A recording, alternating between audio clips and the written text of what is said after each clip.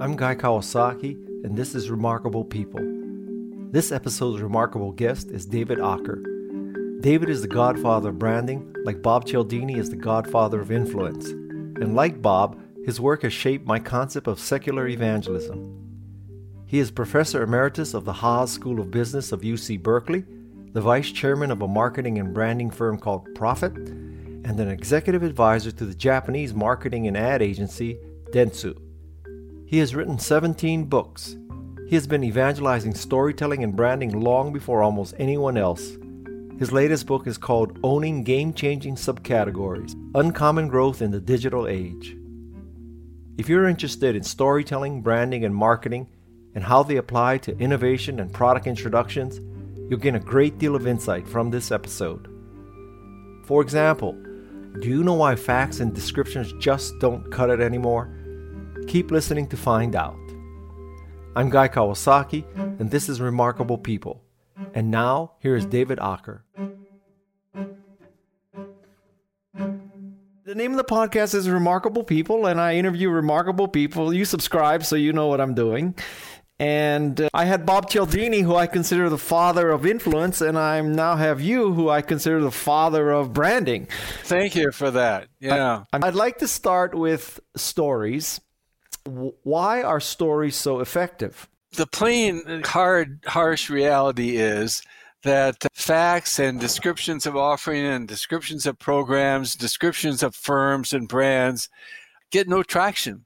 They don't get seen, they don't get read, they don't get remembered, they don't change perceptions, they don't basically do anything. And actually, if they do force their way through, what they precipitate is counter-arguing, skepticism.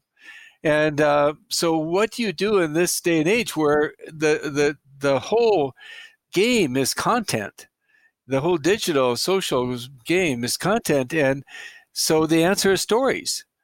Stories get noticed, they get read or seen, they get remembered, they change perceptions and opinions because there's no counter-arguing.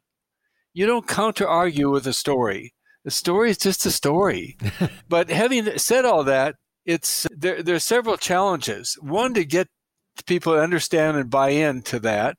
And of course, there's hundreds of studies in psychology to prove that.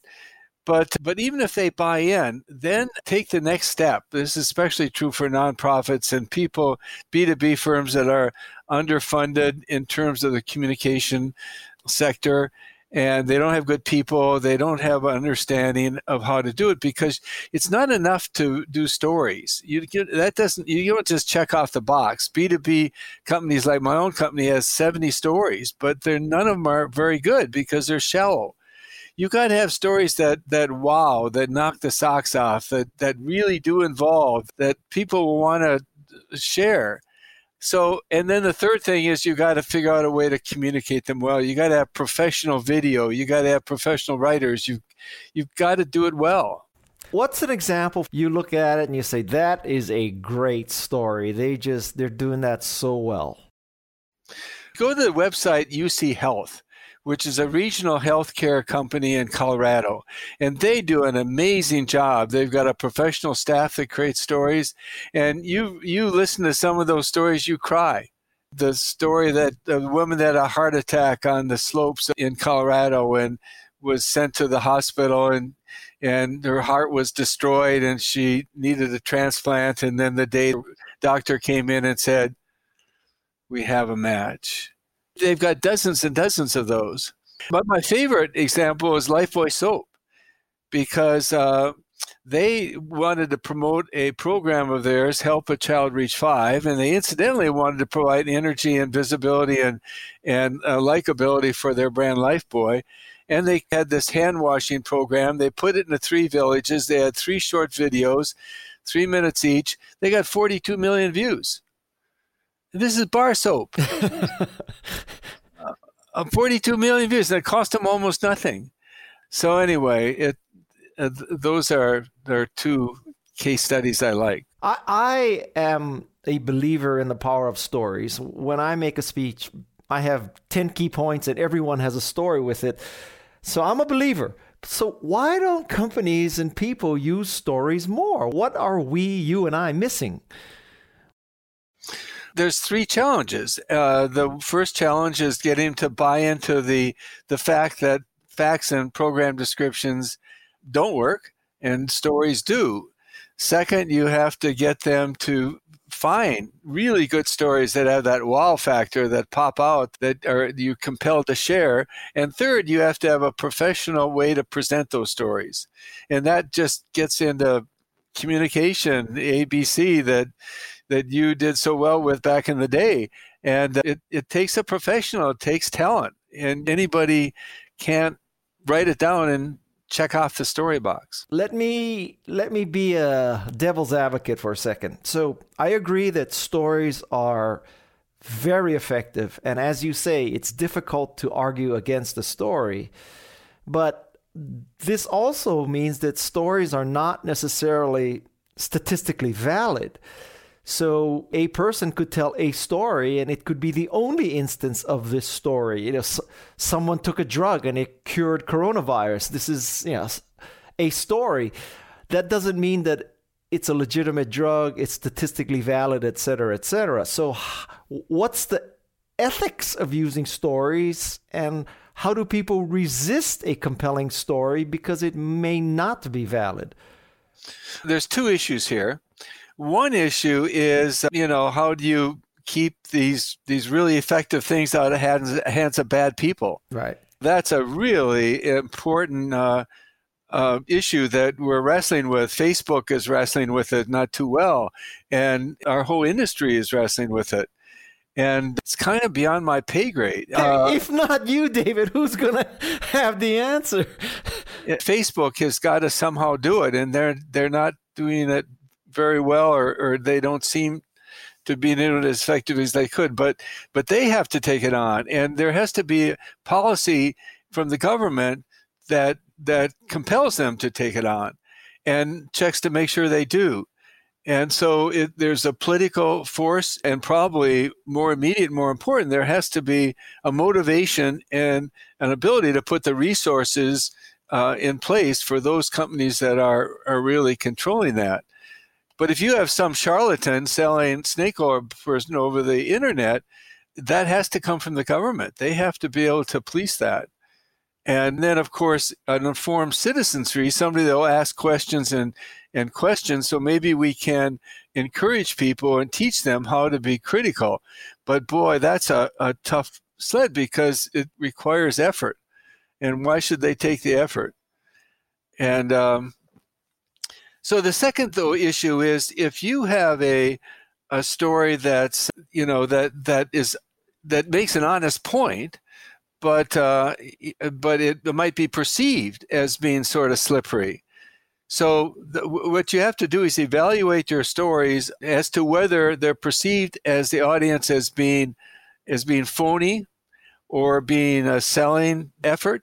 If that comes to the mind, this guy's selling me, or this guy's got phony stuff out there, then you've got a problem.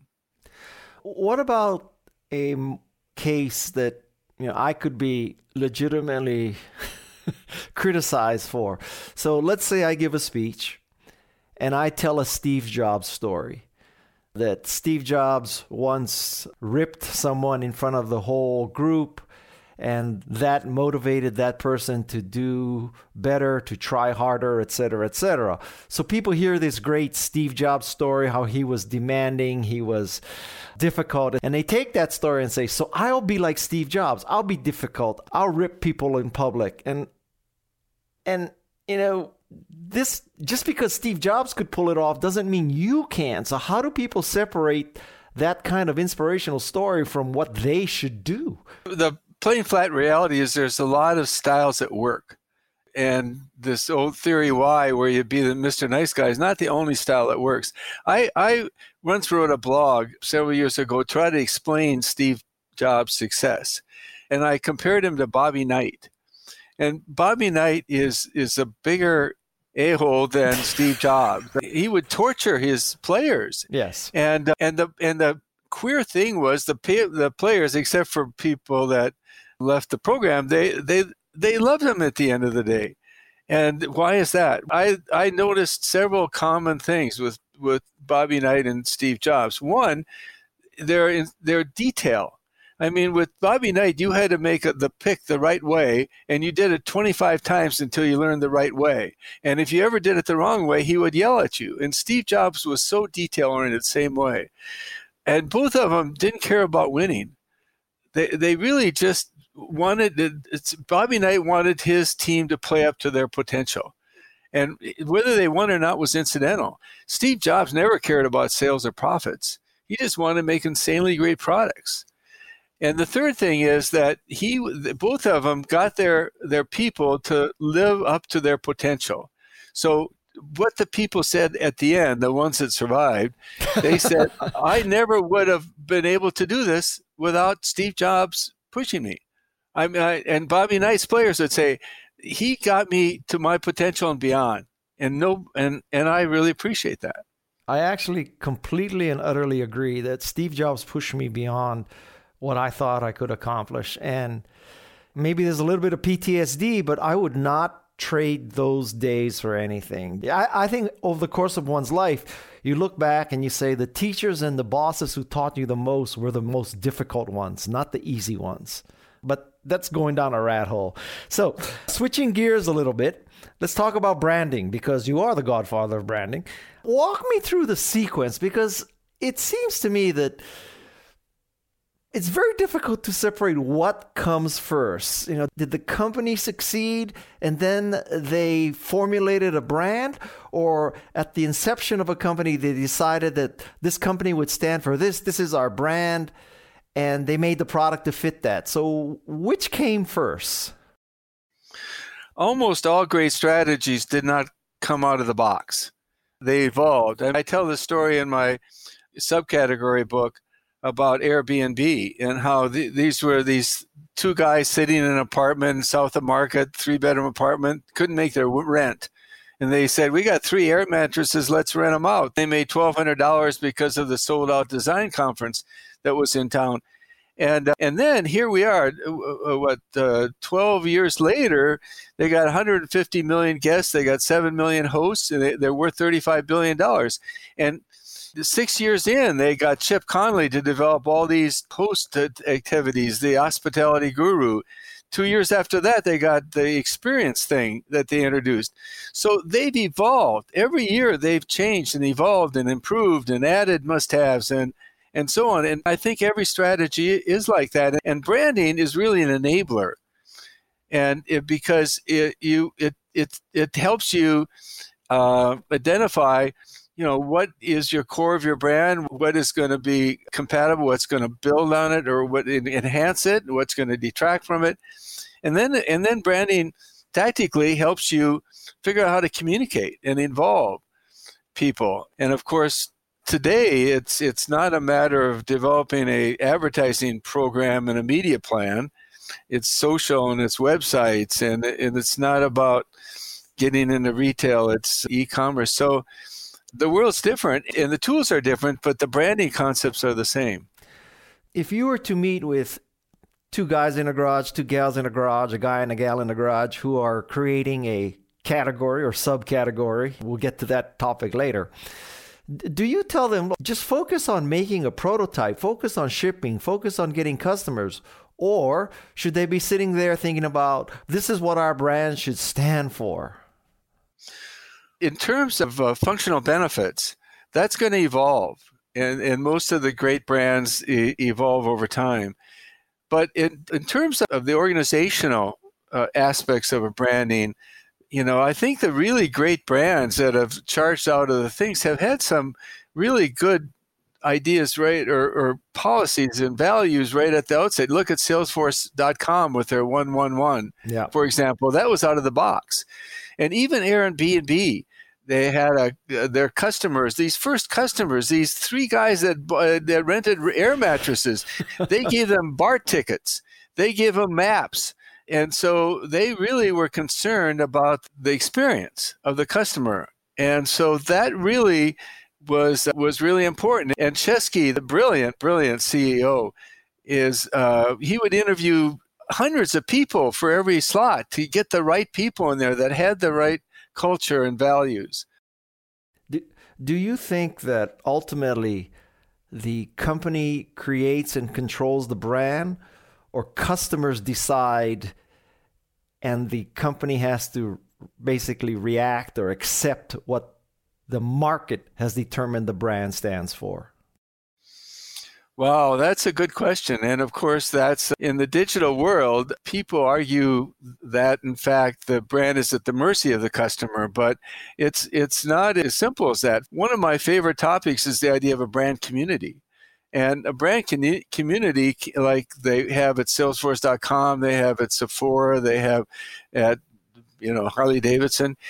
A brand community is really often digitally enabled, and that's something that really incredibly cements the brand and puts texture and a foundation and a structure around it, and that's ongoing, and it's really a permanent, and that's something that you could argue is brand enabled, if not brand driven.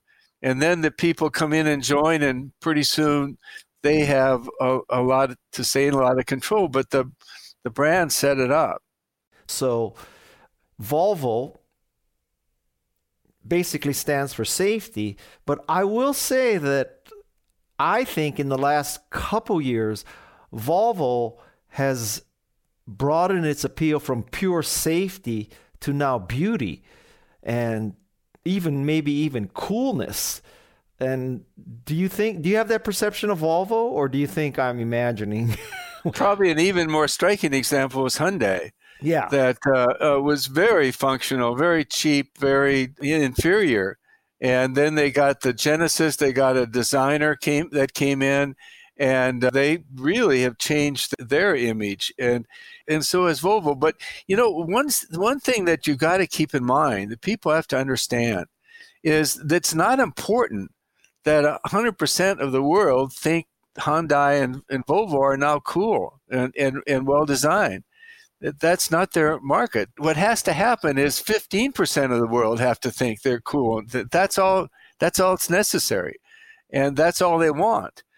I was at a panel once at Davos, and Phil Knight was on the panel, and somebody in the audience asked him, how can you get away with this outrageous sexist advertising? And he said to this woman, he said, not in these words, but in so many words, he said, I don't care what you think. You are irrelevant. I am talking to my base, and they like this stuff. And that's what he said about the last football thing here, the guy that kneels. Yes, Colin Kaepernick. Colin Kaepernick.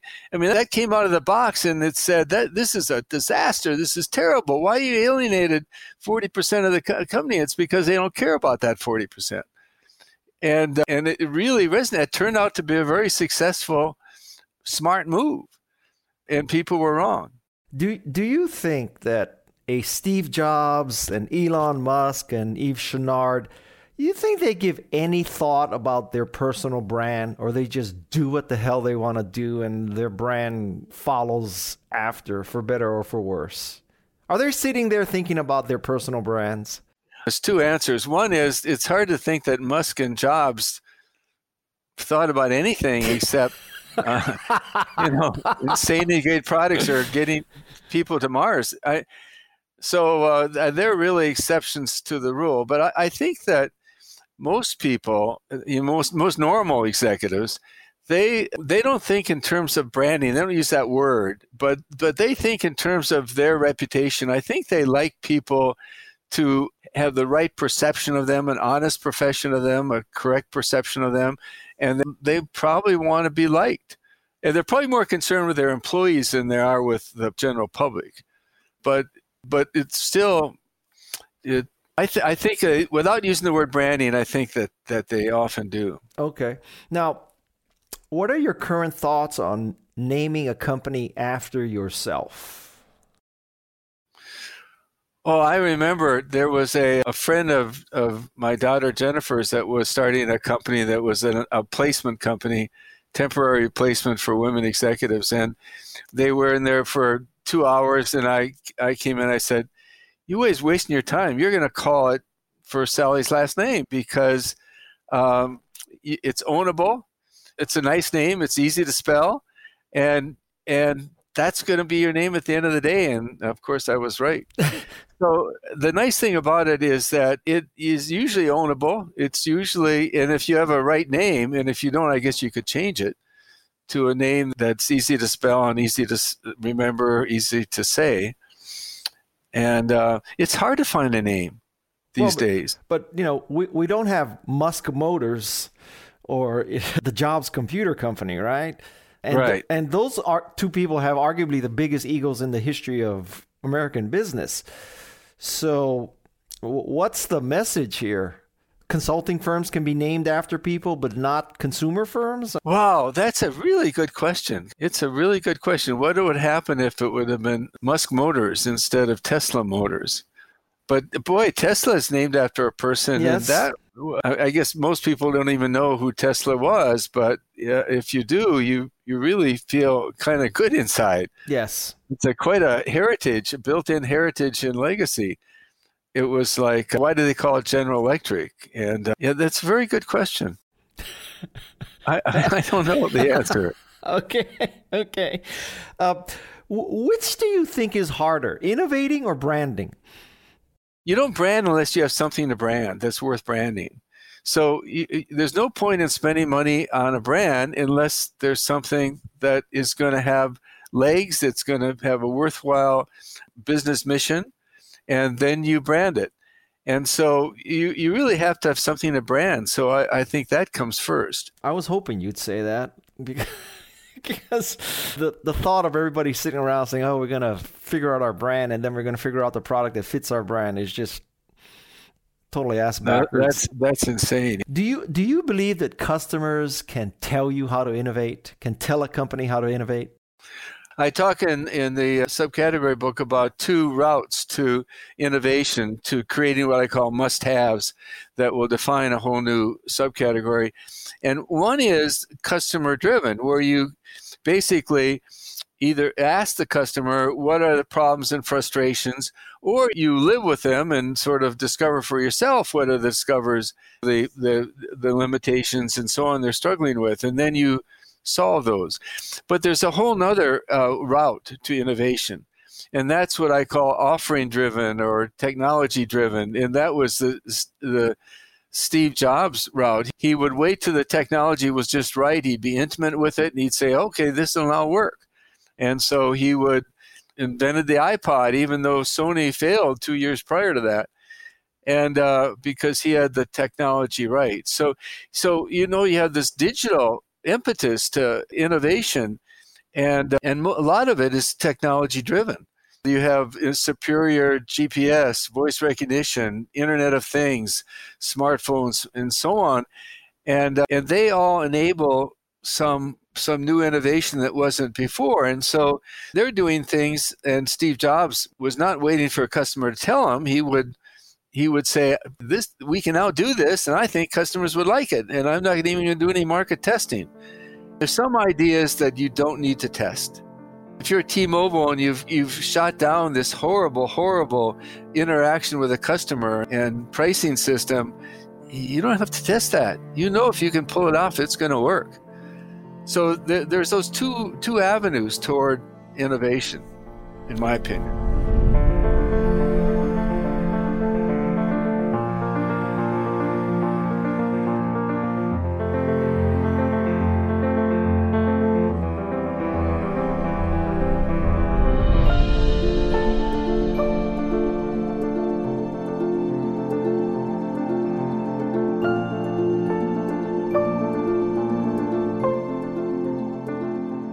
I'd like you to express your opinion about some brands. Now, I have a very deep liberal bias, but I'm going to try to not let that show. But what is your analysis of the Trump brand? That's really interesting. I think it's I think the analogy with cults aren't too far off. People have have a substantial number of people bought into him, and so they filter out all information that's incompatible with what they are hearing him say. So it's an enormously powerful band. He's very skilled at building and enhancing it. I heard today in the middle of this coronavirus is thing that his reputation is going up. What happens is people distort information or they ignore information and they look for information that will with the goal of supporting what they already have believed. So it's kind of a cult brand. I don't know in the commercial world what's a good example, maybe Harley Davidson or Etsy or something, but it's really remarkably strong. And no amount of information will seem to change it. If Joe Biden called you up and said, Dave, I need some help branding myself, what would your advice be? I think you have to change the conversation. Attacking him in his terms just isn't going to reach those people. So I think you have to change the conversation somehow. And that's, of course, not easy to do. And I don't know where it should be changed to, climate change or healthcare or something. When the Democrats have been most successful against Trump, they've changed the conversation. They're usually about healthcare. So that would be my advice. If they should change the conversation to healthcare, this is the perfect storm for them, unless the coronavirus effects end or are seriously abated and the economy comes back in the fall, then they're doomed, right? I don't, not necessarily. I think that there's a lot of people that fear for their vulnerability if they don't have insurance, or if they're immersed in a healthcare system that can't even create masks and ventilators and oxygen machines and enough beds. And they then should realize that there's so I think there's plenty to talk about in that direction. Okay. One last political question. I see a lot of reports and pictures of Tim Cook and Donald Trump. Tim Cook showing Donald Trump the quote-unquote new factory in Texas that Donald Trump brought back. And do you think that the Apple brand is so powerful that people won't look at that and say, Apple, of all companies, one of the most valuable companies in the world, if they can't stand up to Trump and if they're sucking up to Trump, what is this world coming to? I, as an Apple fan, feel that way. So am I imagining this? Is there a downside with aligning with someone like Trump? Well, you look at the Republican Senate, for example, and there's a lot of good people there. There's a lot of smart people there, and they can't oppose Trump. And it's because he has so much power over such a large segment of America. If they oppose him, they will end up accomplishing nothing and they will disappear. I mean, they'll be blown off the face of the earth. And so they argue that, well, if I stay alive, I can do some good things. And so I'll do what it takes to stay alive. And I don't know if that's Apple's viewpoint or not, but the decision to stand up to Trump is not as simple for somebody standing on the sidelines might think. I mean, these senators are good people, smart people, principled people, and they can't stand up to Trump. And there's a reason. Enough about politics. Back to tech. How is it different today in branding from the period where it was pre-social media, pre-internet? What does the godfather of branding say that social media has done and can do and cannot do, and how to use it optimally for branding? Well, if you look at just what's changed in 20 years, it's just phenomenal. You look at the technology, the number of iPhone users have gone up by a factor of 4. The number of internet users has gone way up. The GPS quality, the voice recognition quality, the Internet of Things, all that has really changed what can be done in industry after industry. And then second, you have e-commerce. It wasn't too many years ago where if you wanted to put out a new product, you had to either create a sales force if you're in the B2B area, or you had to somehow get into storefronts if you were in the B2C area, or even create storefronts. It took years and millions. And now you have e-commerce. Airbnb was up and running in 7 days with no money, zero money. And then you look at, again, 2 decades ago, you had to have an advertising campaign, a media budget to communicate. Now you go on social media, and Dollar Shave Club was up and running with their first 90-second video, which cost them $4,700, and they got 12,000 new subscribers in 48 hours. I mean, it's just a completely different world. And these websites are such a powerful vehicle. It didn't exist before. And then my favorite topic, brand communities. That's enabled by the online communities, social, and the existence of websites. And so you can create these communities that have this high level of involvement, and you have a way to package your communication. Look at Patagonia, for example. They can talk about their values, and they have a picture of a mountain on the website, and they not only bring together a bunch of facts in a coherent way, but they can provide an emotional overtone. They can introduce stories. And you look at the brand community of the 80s, Harley Davidson. Just think at what they had to do to communicate and to get people together and to gather. Boy, that Harley Davidson community now is online. You can immediately extend the breadth and the depth of it. Although you could make the case with Harley Davidson that they had the brand, they had the community, but life has passed them by. People are not buying motorcycles anymore, and well, millennials aren't buying cars at all, so much less a motorcycle. So has life passed Harley Davidson by, even with the brand and the community? That gets back to my concept I've been dealing with for a long time called relevance. And that means you're credible and visible with respect to a category. And so what you have to observe in terms of market dynamics, you have to observe these categories that are becoming less important because the numbers are not there anymore. You take, for example, a Chrysler minivan. Amazing story. It started in 1983. They went 15 years with no competition. 15 years. They made 12 million of these. It saved the company until finally Toyota came in and Honda came in, the Odyssey, in 1998 or something. So they went all that time with no competition. And even today, they have, 40 or 50% of that segment. But now that segment has gone down because of SUVs.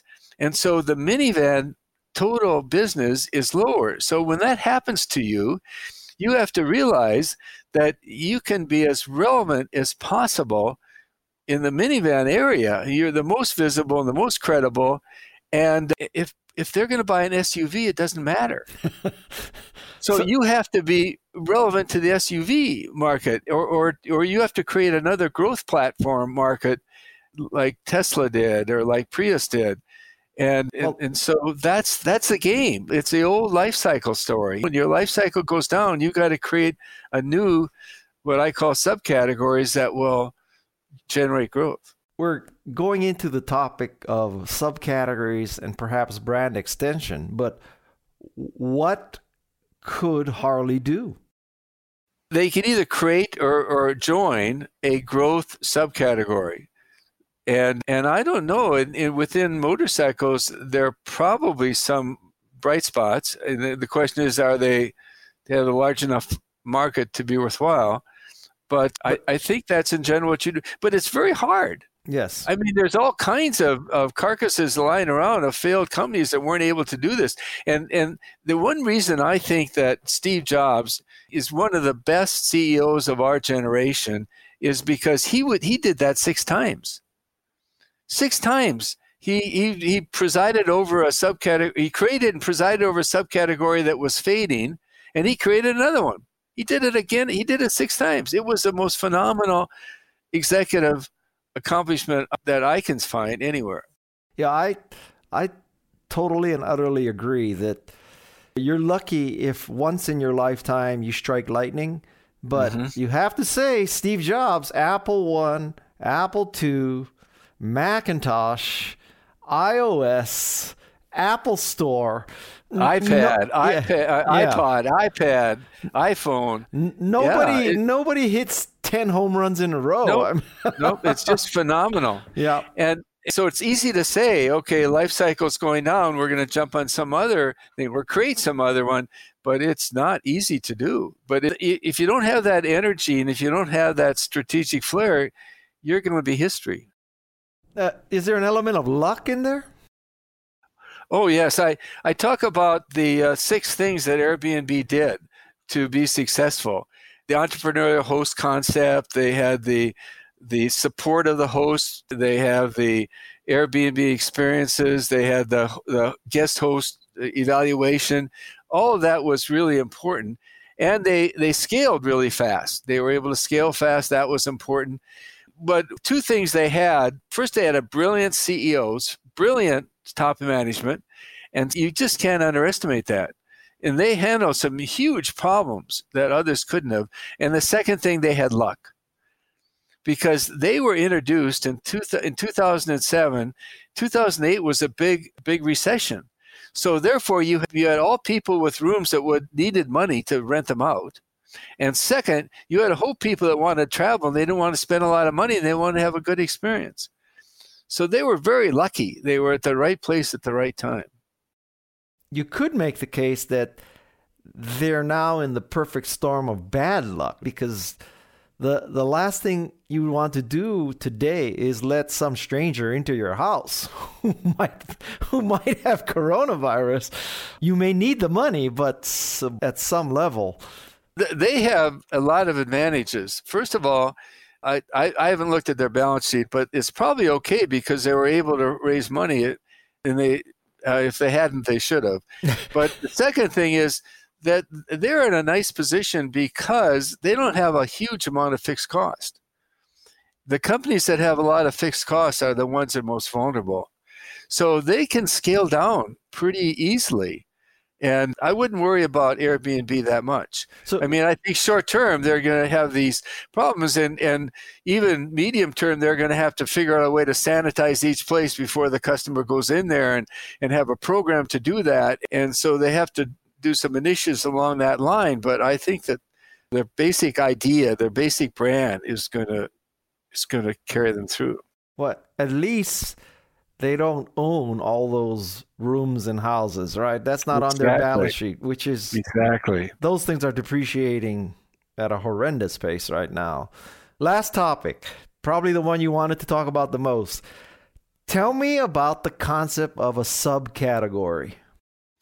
This book of mine talks about basically disruption, growth strategies, innovation, and you probably as much as anybody know the literature in that area. And everybody says, right, you have to have something new and different and better. So I think I've introduced 3 things that are different into that literature. The first is the concept of a subcategory. And the idea is that the only way to grow, with almost no exceptions, is you have to create a game-changing subcategory that changes the customer experience or creates a new brand relationship that's really meaningful. And I think that works on a couple levels. First of all, if you look at some of the books, they talk about you have to have transformational innovation. You have to create a whole new subcategory, or a whole new category. And what I'm saying is that doesn't happen very often, but subcategories happen all the time. And so if you really want to be strategically agile, you need to think in terms of subcategories. But subcategories also say that what's needed is something different than my brand is better than your brand competition. That doesn't create growth. It just doesn't. It never does. And so what you need to do is conceptualize that what you have to do is change what they're buying. Change what they're buying. And you have to create these must-haves that they will insist on. They're inhibited from buying options that don't have these must-haves. So that means you have to have a real change in customer experience or a real change in the brand relationship that is meaningful, that really will change what they buy. The second thing is the idea that these other books never introduce branding. You look at their index, and there's nothing under B for branding. They ignore it completely. And what I observe and I believe is that if you're going to be successful with a new innovation, you have to create an exemplar brand, a brand that stands for that subcategory. Sometimes there are two, but usually one. And then you have to use that brand to position the subcategory. That means to dial up these must-haves that are defining it. Two, you have to scale the subcategory, because these days you just have to scale. This idea of pricing high at the outset to recover some money, and you can't do that. You got to scale. You have to go into debt. You have to forgo profits. And third, you have to build barriers. And that can be an installed customer base. It can be a branded innovation. It could be a stream of innovations like Airbnb to become a moving target. But you have to build barriers. It's all Michael Porter stuff. You have to create monopolies in some form. And the third thing is the reality is that digital has put this whole subcategory dynamics on steroids. That the frequency, the speed, and the impact of these subcategories are now so much more than they were 10 or 20 years ago.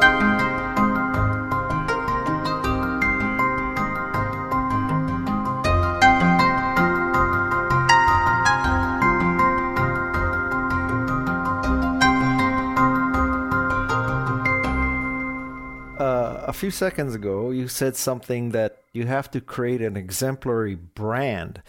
But isn't the first step to create an exemplary product or service? I didn't say exemplary. I said exemplar. Oh. So that means the brand that represents the subcategory. So Airbnb represents this new way of staying in a trip. So it's exemplar. It's the example brand. So if you say I want to do an Airbnb something like Airbnb, what you mean you want to go to Airbnb or somebody just like Airbnb. But what I'm trying to get is the concept of creating a subcategory. I understand that intellectually, but isn't step one to actually create a product or service that is the example? Oh, yes. But then you make that brand become the exemplar brand by the thought leader, the innovator, the one that tells you why. Like Salesforce.com was the exemplar brand for cloud application software, cloud computing. It took on the job of convincing people that cloud computing was good because no investment, continuous upgrade, and secure stuff. And they took on that job. It seems, and I'm wrapping up here, it seems in this whole interview,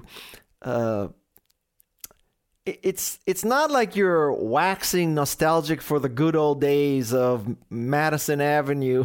You seem very excited about social media and the Internet of Things and all that as far as tools for branding. I don't know if I'm excited about it. That's a reality. And so we have to live in that reality, and we're not in the days of Madison Avenue anymore, and we're not in the days of the retail chains have all the clout, and so we have to adapt, and that's it's all about being agile and adapting. Okay, any closing words? Any last pieces of wisdom? What I would really like to see is this thing with somebody interviewing you, and why is that? Because I'd like to know what you think about all these issues that are floating around. Well, maybe I'll have an episode where I interview myself. Yes, that would be a good one. No closing statement here? Oh gosh, I don't know. I think that with respect to my book, I just come back to the. If you want to create growth platforms, you think in subcategories, changing customer experience or brand relationships, and you think about creating an exemplar brand and then positioning, scaling, and building barriers around those subcategories. And you leverage digital. You allow digital to enable you to do all this. And especially, I think people should take a look at brand communities and their potential. A careful listener to what you said would see that this is a game changer. I mean, in a sense, you're saying that, it's not a brave new world. You're not going to create a category, or at least that's very unlikely. And so you have to put yourself in the right frame of reference to build a subcategory or create a subcategory, which is different than being a Me Too, to be the next Airbnb that's slightly better. I think your horizon is, or your vision is grander than, let's just be a fast copy. There's two ways to compete. One, you can become relevant by being acceptable on all the dimensions that Airbnb has created.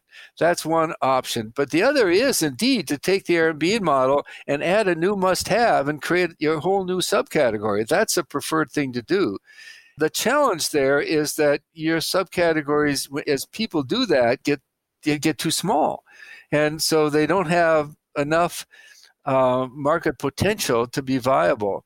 We've run into that strategic line before. I mean, how many times do you extend Jello to the point where each unit is too small to support itself?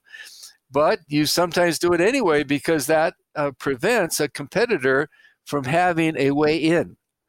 And so Airbnb might create some must-haves that they don't really need, but that prevents a competitor from coming in. So that's sort of using your status to play defense. Do you think Airbnb could extend their brand, and so they now do, car B&B like Turo has? The Airbnbs could step back and say, well, we're not just places to stay. We're about letting anybody rent anything they own. Oh, then you get into brand extensions. My daughter told me never to say this, but I wrote a book on that. But anyway, you run into that quandary, though. When you fragment too much, do you end up with enough of a worthwhile thing? And Procter & Gamble analyzed all their new products, and the main reason that they failed was not because they weren't good or they didn't create a following. It's the following wasn't big enough. Uh-huh. And so that's always the strategic question. And the challenge is to know whether you can build this, if you scale it fast, far enough, so it'll be really worth something. And of course, as you scale it, you create this customer base that's a marvelous barrier to competitors at the same time. Okay. I think I got it. I got plenty. So okay. Well, thanks, Guy. Thank you. Thanks for having me. I find it hard to work into the conversation. I'm going to be on Guy Kawasaki's podcast. Well, I'll tell you the flip side of that story. So since I started this podcast, so every day I get contacted by a person or a PR person for the person saying, we listened to Jane Goodall and Margaret Atwood and Steve Wozniak and Andrew Yang, and I think that my client or I should be on your podcast. My name is Joe Blow, and I've started Blow Consulting. I'm doing $2 million now, and I really think I'm having an impact like Margaret Atwood and Jane Goodall and Steve Wozniak and Andrew Yang. And using every ounce of self-control, I send them back an email that says, well, I'm just not familiar with your work. Can you tell me how you have impacted the world and dented the universe like Margaret Atwood, Andrew Yang, Steve Wozniak? And you know what? They never respond after that. So I'm telling you this story because I have developed this algorithm that anybody who asks to be on Remarkable People is probably not someone you want on Remarkable People, except for you. You are the only exception that I have made to that rule. So because you are the godfather. I tried to do it in a humorous way because then it wouldn't be so embarrassing. Jennifer's writing a book on humor in business. Yeah. So she's gotten me to couch everything in humor if I can. Well, she has taught you well. David's books and writings have been instrumental in my understanding of branding and marketing. I hope you learned enough about storytelling, branding, and marketing so that you can create an exemplary brand too. Here are the key lessons that I came away with. One should use stories, not facts. Products create brands, not vice versa. Companies don't need to convince the entire market, just 15%. Companies do need to create subcategories or they will die. And now you also know what it takes to be a guest on Remarkable People. That is, denting the universe as much as a Jane Goodall, Stephen Wolfram, Margaret Atwood, or David Ocker. I'm Guy Kawasaki, and this is Remarkable People. My thanks to Jeff C. and Peg Fitzpatrick, who always help me dent the universe. Until next time, be healthy, be safe, wash your hands, maintain a good physical distance, and take care. Mahalo and aloha. This is Remarkable People.